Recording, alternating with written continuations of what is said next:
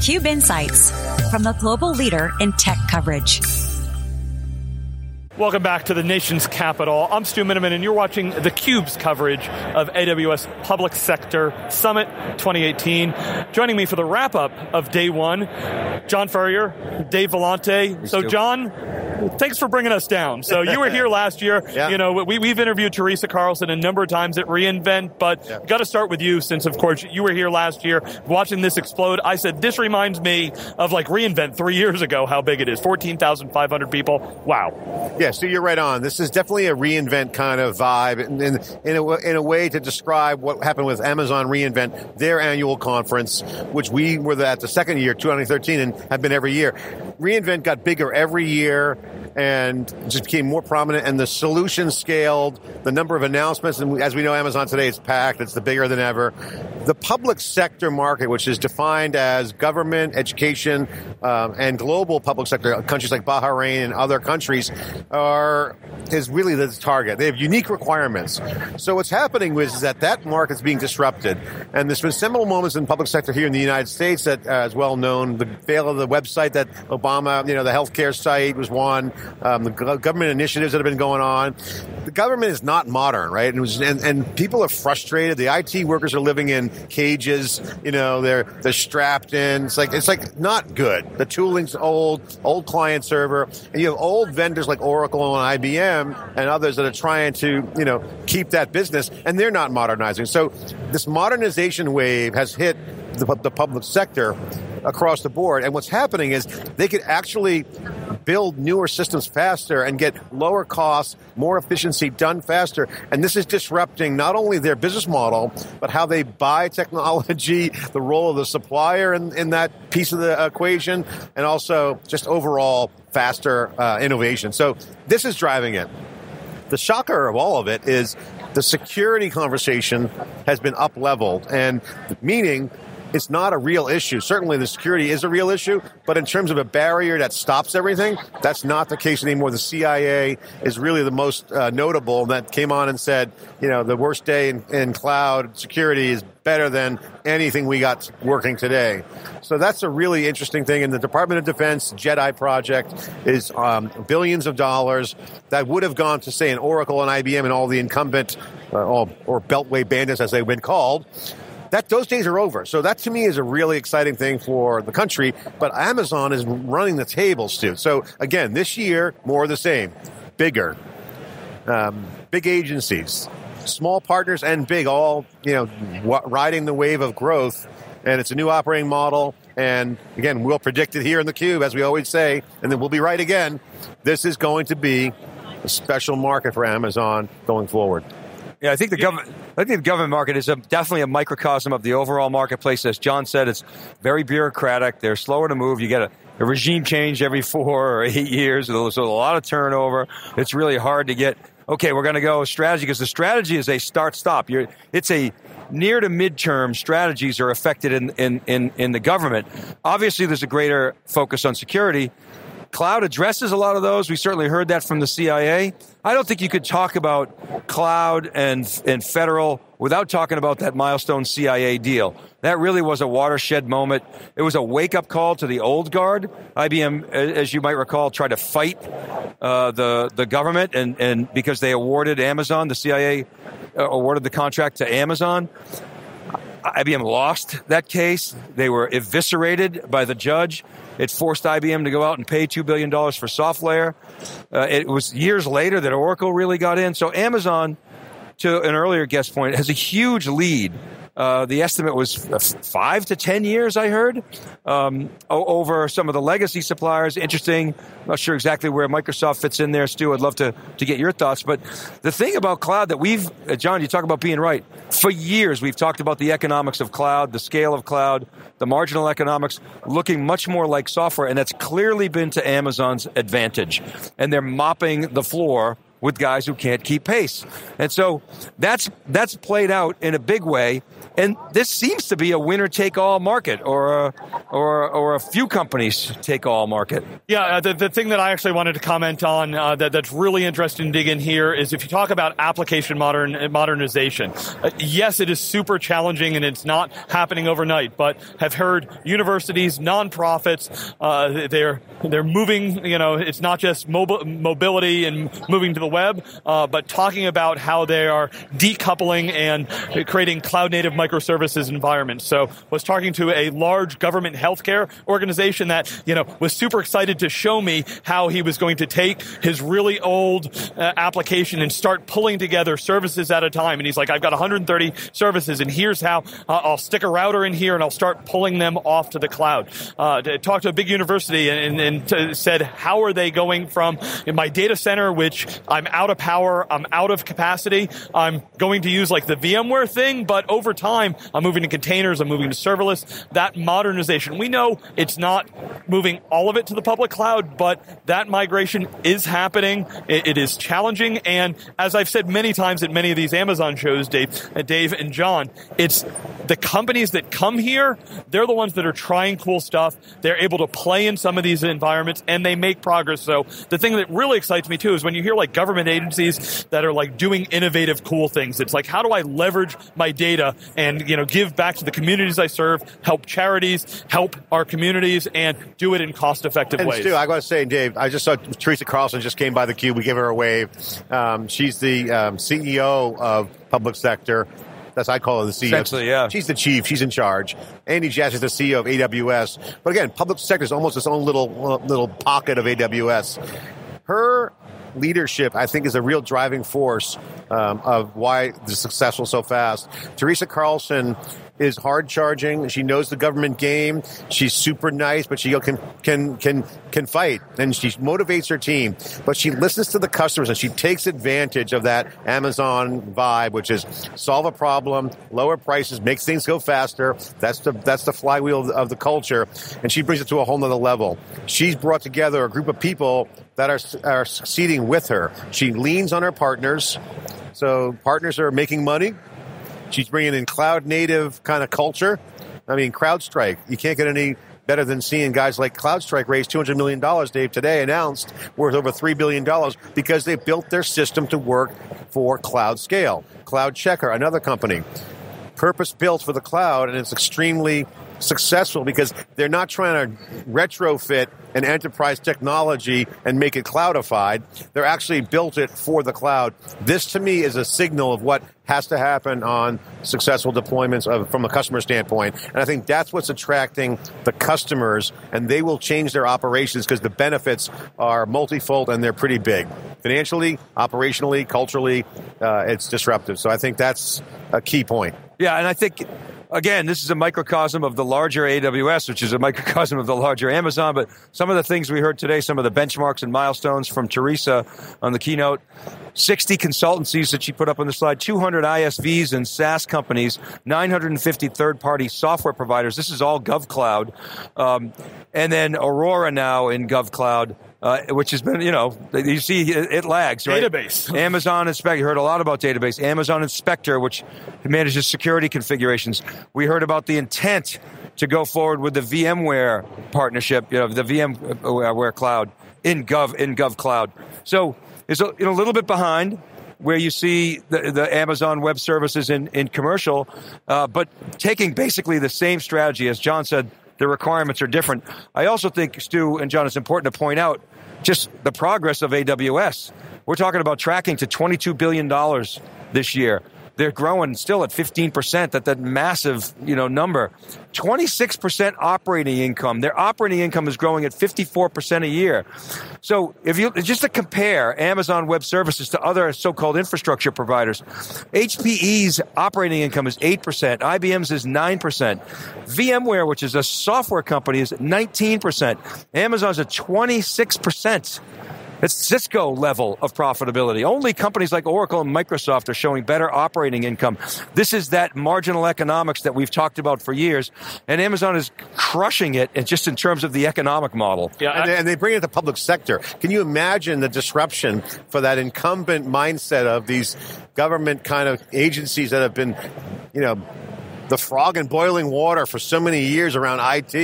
It's like, boom, what a wake-up call. I mean, this is just, if you know IT, you know what it's like. Older tools, huge budget cycles, massive amounts of technology transfer in terms of time to value. Stu, you've seen this movie before. Yeah, absolutely. And it's interesting. Some of the things we heard is there's challenge in the government sometimes moving from CapEx to OpEx. The way that government is used to buying is they buy out of the GSA catalog. They are making that move. We actually had on the federal CTO for Cohesity came from the GSA, and he said we're making progress as an industry on this. Dave, you mentioned a whole lot of stats here.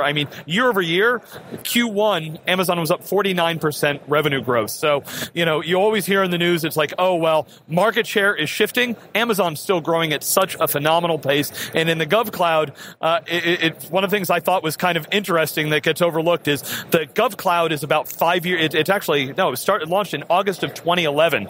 So it's coming up on 7 years. It's actually based out on the West Coast. They have, GovCloud US East is coming later this year. And we talked in the VMware interview that we did today about why some of the lagging. You need to go through the certification. You need to make sure there's extra security levels because there's not only GovCloud, then they've got the secret region and the top secret region. So special things that we need to make sure that you're FedRAMP compliant and all of these things. And, Amazon is hitting it hard and definitely winning. And they have a competitive advantage. They're running the table literally because nobody else has secret cloud, right? So Amazon, Google, others, they don't have what the spec requires on these big agencies like the DoD. So, it's not a sole source deal. And we saw the press that President Trump had dinner with Safra Catz, CEO of Oracle, and that Amazon, people are crying foul. Make it a multi-cloud, multi-vendor, kind of be fair, fairness. Amazon's not asking for sole source. They're just saying, we're responding to the bid. And we're the only ones that actually can do it. John Wood, for the CEO of Telos, said it best on the Cube today. It's like Amazon is well down the road, 5 years advantage over any cloud. 5 years, he said. Yeah, but there's no compression algorithm for experience, right? Right, but this is a real conundrum for the buyers, the government buyers, the citizens, and the vendors. So typically, let's face it, technology, IBM, HPE, Oracle, Dell, they can all pretty much do the same thing if they have to. Granted, they got software, Cisco, whatever. They got their different spaces, but head to head, they all pretty much can do what the RFP requires. But what you just pointed out, John, is Amazon's the only one that can do a lot of this stuff. And so when they say, okay, let's make it fair, what they're really saying is, let's revert back to the mean. Yeah. And is that the right thing for the citizens? That's the kind of question that's on the table now.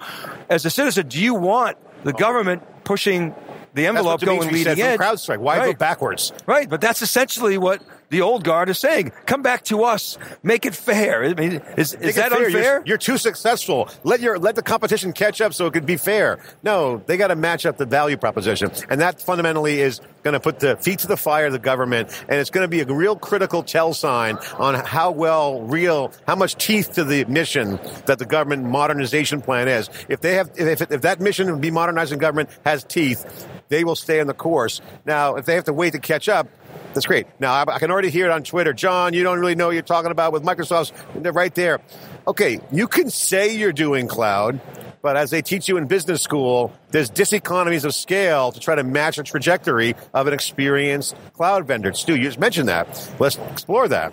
If I want to match Amazon's years of experience, I can say I'm up there with all these services, but you can't just match that overnight. There's diseconomies of scale, reverse proxies, there's technical debt, all kinds of stuff. So Microsoft, although looking good on paper, is under serious pressure, and those diseconomies of scales creates more risk. That more risk is more downtime. They just saw 11 hours of downtime on Microsoft Azure in Europe. 11 hours. Well, 11 hours. That's massive. It's not like, something just happened for a day. Here's the behind-the-scenes narrative that you hear from certain factions is is, hey, we hire people out, let's say I'm talking about Microsoft, we hire people out of Amazon too. We know where they're at. We think we've narrowed that lead down to 6 months. You and I have both heard that. When you talk to other people on the other side of the table, it's like, no way. Yeah. There's no way. We're moving faster. In fact, our lead is extended. So the proof is in the pudding, and the results that you see in the marketplace. Well, just to build on that, the customers, Amazon has the customers. You've talked to anybody that's in these agencies, like any industry, they're all moving around. Not only the federal, but, I had a great interview with Nutanix this morning. He said, this was the best collection of state and local government that I ever had. It's like I got to meet all my customers in person last year when they came here. So the Fed kind of sets the bar, and then state, local, education, they all learn there. So as you said, John, Teresa and her team have really built a flywheel of customers, and those customers, they understand the products. They're going deeper on that. But look, Microsoft has success where it has a software estate. I mean, clearly, and there are a lot of Microsoft customers in the government, and they're going to do very well there. But it's really different. We're talking about the inventor, essentially, of infrastructure as a service in public cloud and Amazon with a clean sheet of paper. And Microsoft and Google and others, they have to catch up. So really, if you look at them, let's compare and contrast. Amazon, first mover, they did the heavy lifting up front. They win the CIA deal a couple, 3-4 years ago. Now they're going to win the DoD deal and more. So they've got the boilerplate, and they got scale, economies of scale. Microsoft's got to catch up, so they got diseconomies of scale. Google is kind of backing out. We heard some Google employees revolting because they don't want to work on these AI projects for drones or whatnot. But Google's approach is not trying to match Amazon speed for speed. They're seeing where they have leverage. Their Android, their security, the data. So Google's taking much more pragmatic, and they're humble. They're saying, look, we're not trying to match Amazon, but we're going to have a badass cloud from a Google perspective. Right. Microsoft hasn't yet said that. They're just trying to level up.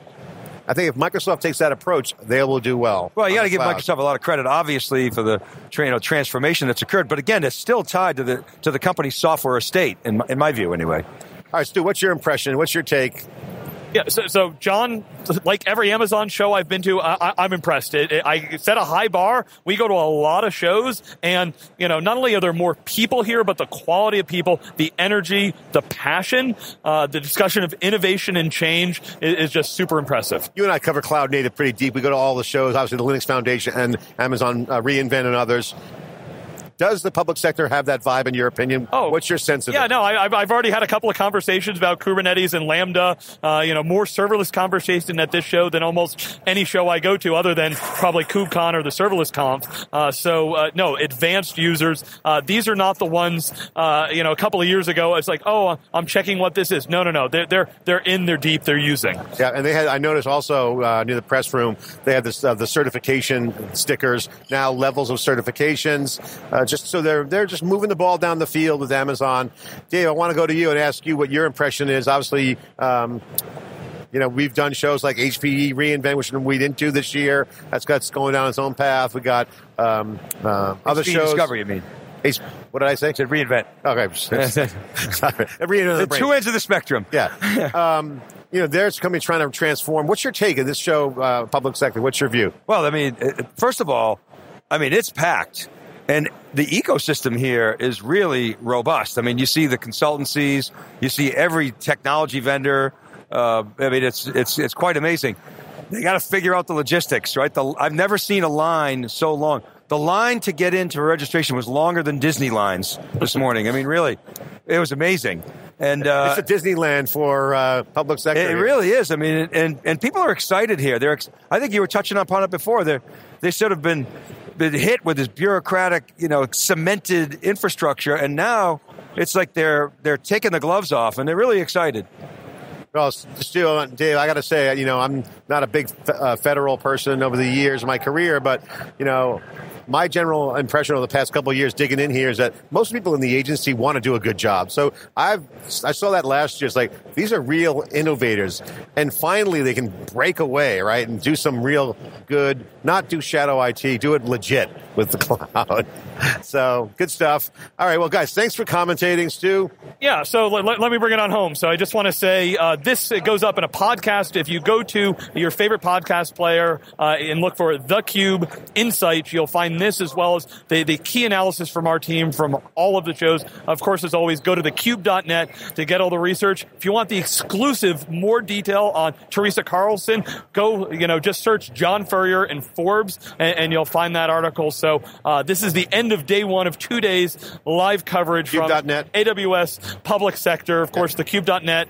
Come find us. We've got stickers if you're at the show. So for Dave Vellante, John Furrier, I'm Stu Miniman, and as always, thanks so much for watching theCUBE.